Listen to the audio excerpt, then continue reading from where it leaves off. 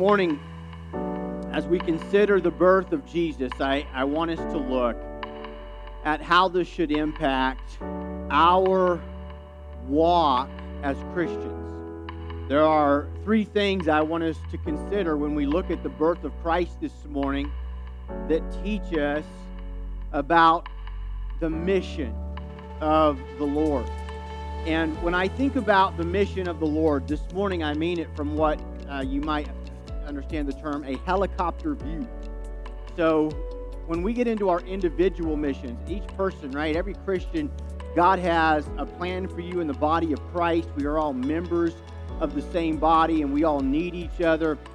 But there are some great big general principles that apply to all of us. And when we look at the birth of Jesus, I see three things in it that are important to us concerning our mission as Christians. Some things that we need to understand, some things that we learn about the birth of Christ or through the birth of Christ.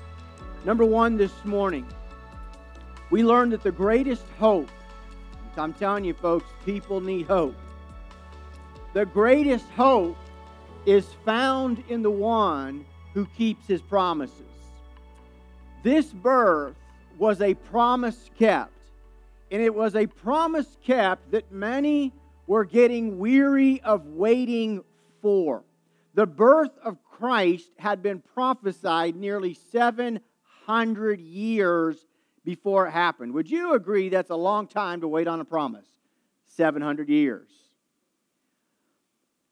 History tells us that there was almost a 400-year span of silence. God used to quite frequently speak to His people through the prophets. He would speak to the prophets. They would write. They would share what the Lord was speaking. And then all of a sudden, it's as if God went silent. 400 years of silence, 400 years of darkness, and then Jesus was born into that darkness. And it teaches us something about our God, that He always keeps His promises. I want you to look at what might be one of the clearest prophecies of the coming of the Lord. It was written about 700 years before Christ came in Isaiah 7:14. Here's what it says. Therefore the Lord Himself will give you a sign.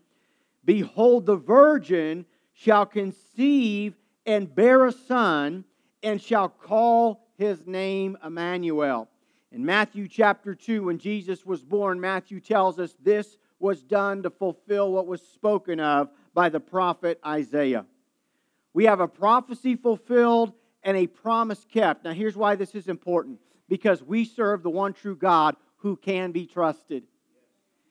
And folks, brothers and sisters, we have to trust the Lord. And we have to remember that God has always put His people to the test where He would give them His word, and then there'd be a little bit of time where it was like, well, let's just see. God's like, we'll see if you really believe what I say. You go all the way back to Abraham, the father of the faith, and you'll see that God gave Abraham promises, and Abraham would journey a little bit, and then Abraham, like us, would start to wonder, God, when are you going to come clean up through on your promise? God, when are you going to do what you said you were going to do? And when we study the life of Abraham, Abraham got himself in some trouble because he went outside of God's will for his life.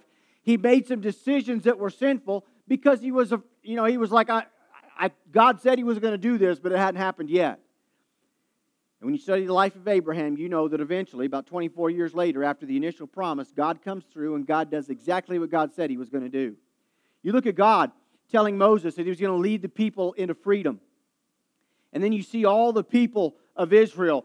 Pharaoh says, finally, after 10 plagues, get out of here.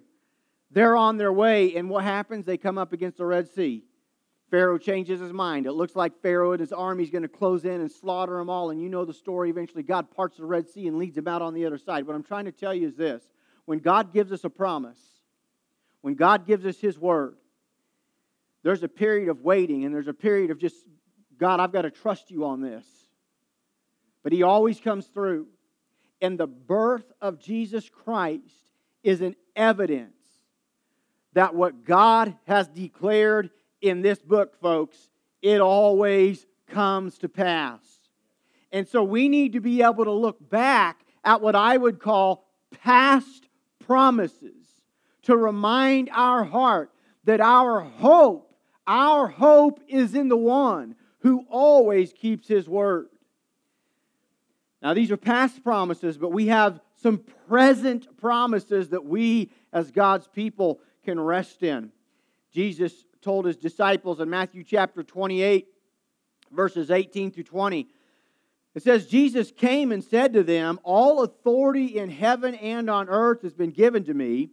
Go therefore and make disciples of all nations, baptizing them in the name of the Father and of the Son and of the Holy Spirit, teaching them to observe all that I have commanded you. Now look at this promise here. And behold, I am with you always to the end of the age. I am with you always to the end of the age. Now, when Jesus adds these words, to the end of the age, it is a clear promise that His presence will go with His church. In other words, this wasn't just a promise to the disciples that were right in front of Him, but a promise to all of His disciples that would ever come.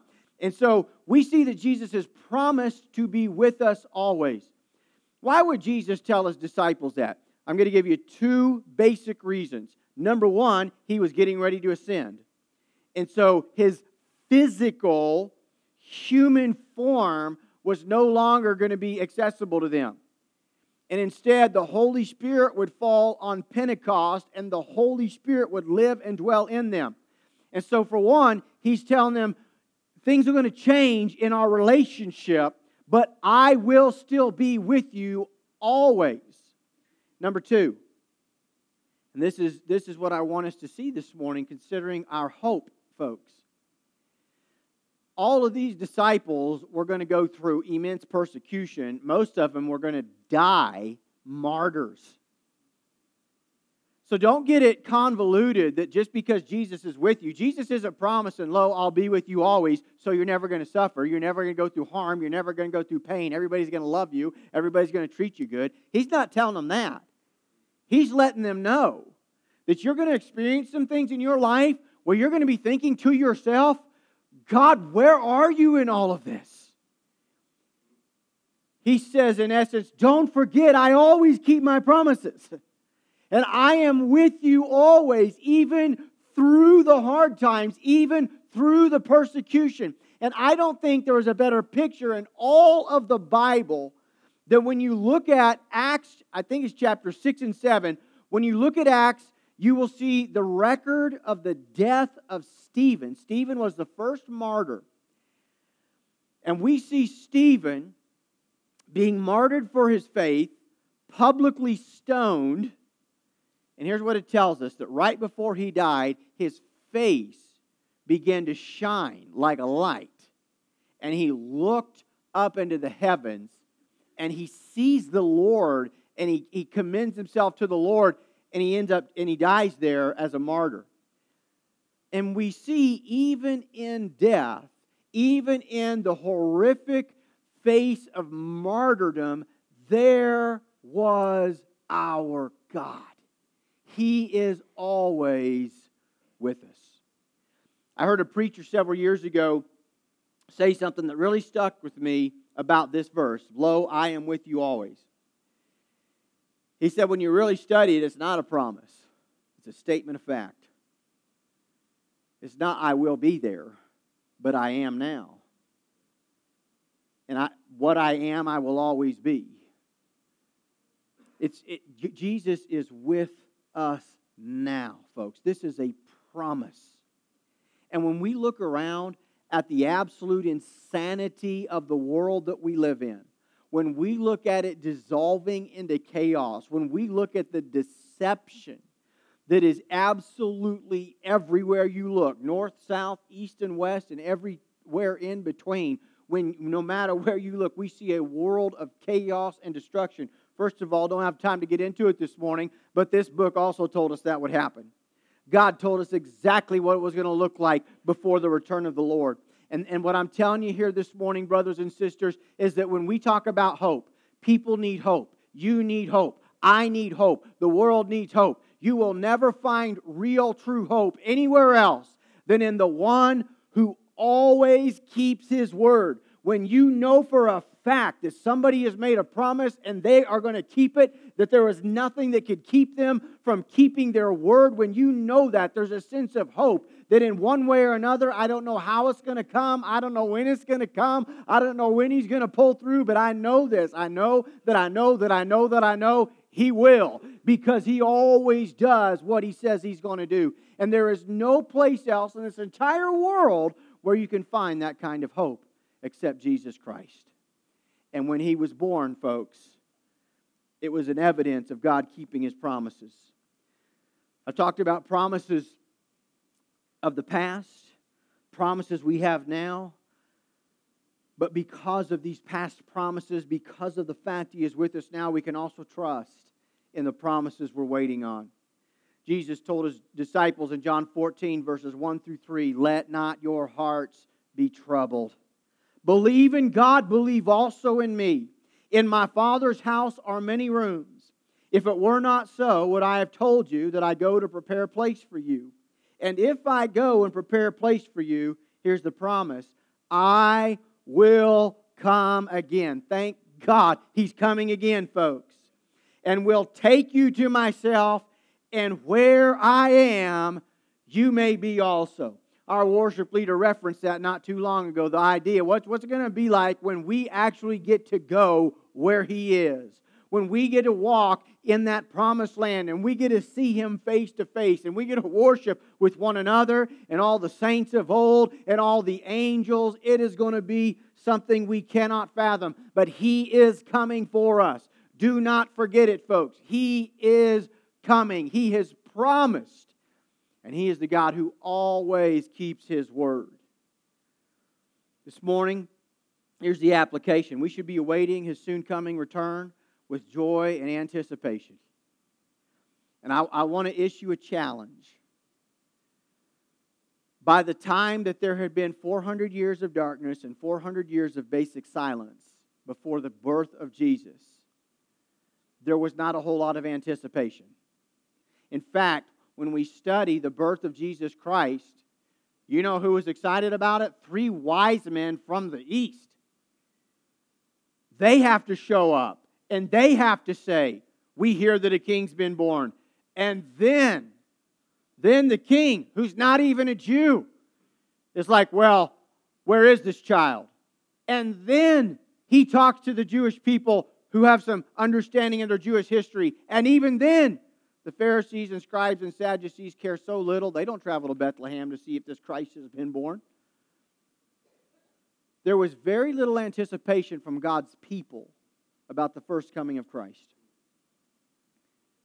And when I look at the church today, honestly, there is very little anticipation about His second coming. But folks, it's going to happen. And we should anticipate it. And I'm telling you, when you look at this book and you look at the things God told us would happen right before the coming of the Lord, I'm telling you, it's nearer than we think. I believe with all of my heart that there is a very real chance, based upon my understanding of this book, that the Lord Jesus Christ is going to come back in my lifetime. I believe that, 100%, that there is a very real chance of it. And when things get hard, when the world mocks, we've got to remember we serve the one true God who always keeps His promises. And that is our hope. The second thing I see in the birth of Christ, we see that the greatest love is to enter someone's world. You know what Jesus did to show us that He loved us? He entered our world. It says in John 3:16, "For God so loved the world that He gave His only Son, that whoever believes in Him should not perish, but have eternal life." One of the greatest acts of love is to enter someone's world and walk with them through it. I want you to think about it in your own life, and then I'm going to talk about how God has done this for us. But I want you to think about it in your own life. The people whom you love the most and the people who you know love you the most are people who have walked with you through life. They are people who were there when everybody else wasn't. They are people who were there when things got hard in your life, when you guys were facing difficulty and you were facing uncertainty, and when most of everybody else said you can just go it alone, or maybe they turned and walked out. There were a few that said, because I love you, because I am here for the long haul, I am not going anywhere. And it's those people who have been with you and walked with you through life that you have a sense of absolute confidence. I know that person loves me. It's true in our human relationships. But consider the fact that our God came and lived here for 33 years. When I say that He came and entered our world, I don't mean that He showed up for a Christmas party and gave a couple gifts and then left. I mean He entered our world. I mean He suffered like we suffered. I mean, in fact, let's look what it says about the way He was tempted in Hebrews chapter 4, verses 15 through 16. This is speaking of Jesus. It says, "We do not have a high priest who was unable to sympathize with our weaknesses, but one," listen to these words, "who in every respect has been tempted as we are, yet without sin. Let us then with confidence draw near to the throne of grace, that we may receive mercy and find grace to help in our time of need." We serve a God who came to be with us and demonstrated His love for us by entering into our world. This morning, there might be somebody here that you're not right with God and you know it. But God's kind of doing something in your life. That's the very reason you're here this morning. You're searching, you're wondering, your heart's kind of open to maybe this God thing. And one of the things you might struggle with is, how could God love you? And I tell you this morning, the very fact that God's working right now to crack open your heart and enter into your life is proof that He loves you. The fact that He sent His Son to die for you is fact that He loves you. The fact that Jesus shed His blood for you is fact that He loves you. And now He's trying to enter into your life. And it's the proof He loves you. When you look at the gifts that Jesus gave, you'll find they weren't exactly what we thought they would be. They're not earthly gifts. The gift of entering into our world.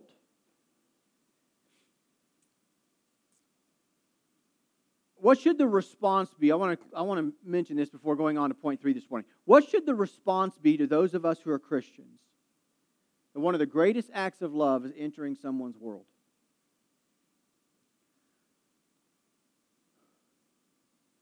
If we're going to reach people on a deeper level, folks, we have to learn to enter someone else's world. I believe, I really do, I don't want you to misunderstand what I'm about to say. I believe that it matters that we donate to important causes. I believe it matters that we put our money where our mouth is. That said, you will probably never impact another human being writing a check than you will by entering someone's world. And what we tend to do as Christians is we tend to look for the gift we can give so that we can absolve ourselves the duty of doing more. So that we can check the box and say, I supported that thing, I gave some gifts here, I donated money here, I donated a little time here. But the reality is this: there is no greater love than truly being willing to sacrificially give of yourself and enter into somebody else's world. I personally believe this is one of the reasons life groups are so important. because it creates the opportunity for you to get real about entering someone else's world, and it forces you to open up and let someone enter your world and build meaningful relationships beyond sitting here for an hour next to each other, shoulder to shoulder, and hearing me talk.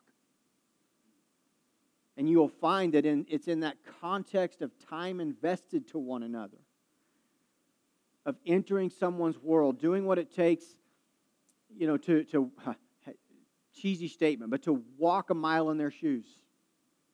It's a statement that came to my mind. To go with them, to be with them, to know a little bit about their life, and just to go with it through them. I think about Job's 3 friends who eventually messed things up when they started trying to come up with a solution. But you know what they did? They just came the first 7 days, and they did a great job. They just sat with him. I've had to learn this as a pastor, that there are a lot of times I cannot fix it.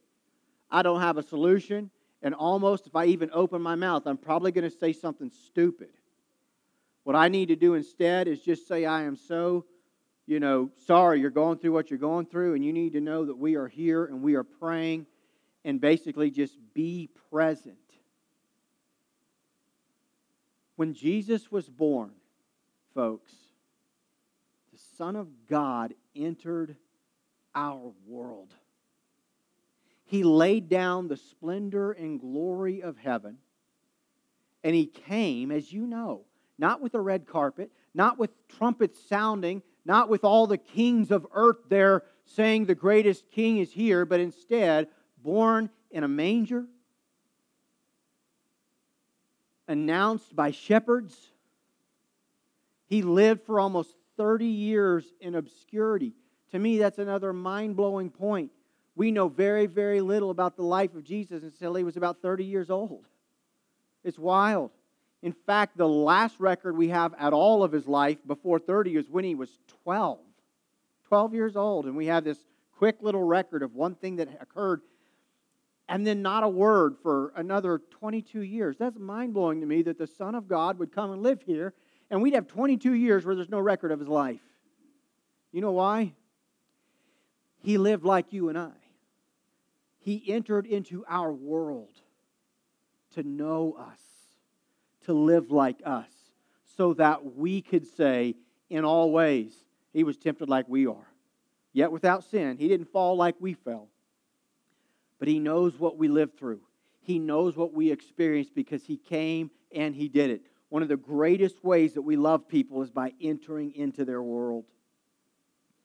And number 3 this morning, the third thing that I see is that the greatest gifts are those that never perish. Jesus was certainly a gift to mankind, but the Bible teaches us that He came and gave gifts to men, yet the gifts that Jesus gives are not like we typically think of. They're not the earthly kind. In Ephesians 4, it tells us this. It says, "But grace was given to each one of us according to the measure of Christ's gift. And He gave the apostles, the prophets, the evangelists, the shepherds, and teachers to equip the saints for the work of ministry, for the building up of the body of Christ until we all attain the measure of the fullness of Christ." Now, this is just one of the gifts that He has given us, but I want to break it down. We see that one of the primary gifts that Christ gives to this world, that Christ gives to us, is the gift of people. That He gives people whom He gives gifts to, that we might encourage and edify one another. This is a great verse in Ephesians chapter 4. I don't know if you've ever noticed it or seen it yet, but it names all these positions that we're kind of familiar with in the church. Apostles, prophets, evangelists, pastors, teachers. Notice it doesn't say those guys do ministry. And I'm not saying they don't, but that's not what it says. It says that God gave those people to equip the saints for the work of ministry. We see that the majority of ministry that happens comes through the saints. And it is the job of pastors and teachers and evangelists to equip the saints for the work of ministry. And so all of us play this role in the expanding of God's kingdom. And notice it says grace was given. You know what grace is? Grace is unmerited, undeserved favor. So whoever you are, whatever gift you have, it is a gift of grace. It's not like you earned it. God didn't look at me or anybody else and say, wow, you finally did so much, you earned this gift. God gives us people. God gives gifts out of grace. And I want to look at the back end of that this thing in Ephesians. Notice it says, for the work of ministry until we all, I love the word all, until we all attain the measure of the fullness of Christ. All of us. Man, that is a cool promise that you and I and your neighbor, we all have the capacity to keep growing forward, and the goal is that we grow forward until we attain the fullness of Christ. This is an awesome promise concerning the gifts of the Lord. Jesus wasn't a giver of silver and gold. In fact, it's kind of humorous.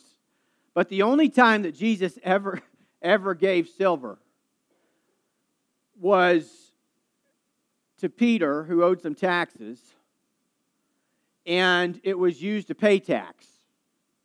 So the only time that Jesus ever actually gave silver or gold, it was immediately taken by the government. Fact. When you look at the gifts that Jesus gave, here's a point. When you really study Jesus' gifts, they weren't earthly gifts, folks. They weren't the things that we necessarily think of.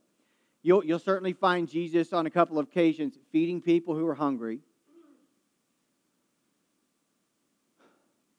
But the gift that Jesus came to give is imperishable.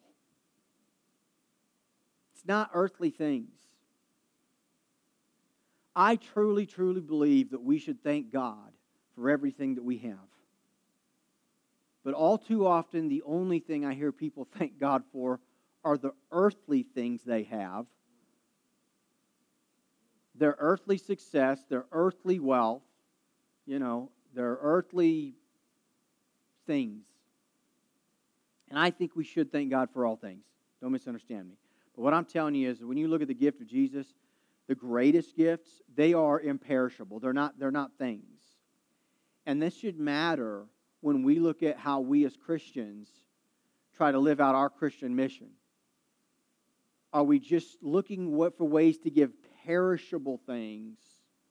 Or are we going beyond the perishable and trying to give the true gift of eternal life? Concerning the gift of land, concerning the gift of homes and things, look what Peter said about it in Matthew 19. Then Peter said in reply, he's speaking to Jesus, "See, we have left everything and followed you. What then will we have?" Jesus said to them, "Truly I say to you, in the new world, when the Son of Man will sit on His glorious throne, you who have followed me will sit on the 12 thrones, judging the 12 tribes of Israel. And everyone who has left houses, or brothers, or sisters, or father, or mother, or children, or lands, for my name's sake, will receive 100-fold and will inherit eternal life." Eternal life, that's something that never perishes. Possibly the greatest example of an imperishable gift that our Lord gave us was the gift of salvation, the gift of atonement, dying on our behalf, the gift of what God calls the incorruptible blood. Peter said it this way in 1 Peter chapter 1. "Knowing that you were ransomed from the futile ways inherited from your forefathers, not with perishable things such as silver or gold, but with the precious blood of Christ, like that of a lamb without blemish or spot. Through Him are believers in God, who raised Him from the dead and gave Him glory, so that your faith and hope are in God." He says you are redeemed or ransomed, not with perishable things, such as silver or gold, but with the precious blood of Christ. Thank God for the imperishable gift of the precious blood of Christ. When we understand the gift of God, God has not promised earthly success. You know, there are people who turn away from the Lord because of suffering. They turn away from the Lord because of pain. And they say, if God is good, and if God is real, then why do I suffer so much? Listen, the first thing I want you to know is that the same God that you're asking about loved you enough to enter into your world and live it. And so He can sympathize with your suffering. He can sympathize with your weaknesses. And I mean this sincerely. It is unlikely that you have ever suffered anything compared to what He suffered for you. You still got a heartbeat, and you are still breathing. He was nearly beaten to death before they crucified Him. And He hung on a cross and bled and died for you. And so stop with the, if God was good, why would we suffer? Jesus suffered. We live in a fallen world. And you've got to get your mind off of, well, if God's good, He'd give me the gift of never having to endure pain. That's temporary. There is coming a day eternally when those who are His, when those who have placed their faith in Jesus, there is coming a day, and this is our hope that we talked about in point 1. There is coming a day when there will be no more suffering. Not even a tear, it says. God will wipe every tear from our eyes. There's coming. That day's coming. But now, in this fallen world, the greatest promises that we have, they are imperishable. It's the blood of Jesus. It's salvation through Him alone. This morning, I encourage you, I plead with you. If you've never truly turned your heart to the Lord Jesus Christ, if you've never repented of your sins and made that decision in the depth of your soul, I'm going to follow Jesus, I plead with you to do it today. And Christians, on this Christmas holiday, I challenge us to remember that when Christ came, there's some things we learned. Some things we learned about our mission. The greatest hope is in the God who always keeps His promises. And when we're trying to spread the message of hope, and we're trying to give people hope, and we're trying to shine the light to a lost and dying world, understand something. The hope that they need is in Him. The hope that they need is in the one who always keeps His word. I cannot promise you. I can't give you some false hope. I can't promise you that if you come to Jesus, He's going to pay all your bills next month. I can't promise that. Can't do it. I can't even promise you that if you come to Jesus, you're never going to be sick again. I can't promise you that people that you love aren't going to die. I can't promise you that bad things won't happen here on this earth. I cannot promise you that, but I can promise you this. He will be with you through it all. We've got to remember this when we're trying to give people hope. A lot of times we circumvent this and we're giving people cheap hope. I've got to remember that the greatest love, one of the greatest forms of love, is simply entering into someone's world. And if we're not careful, folks, our mission will be to revert to the cave. Too many Christians do. They revert to the cave. They don't enter into other people's worlds. They're not entering into people's worlds, walking with them through life and helping them come to know the Lord. We've got to remember that Jesus came and lived with us. And we've got to remember that the greatest gift, they're the imperishable ones. Those that last forever.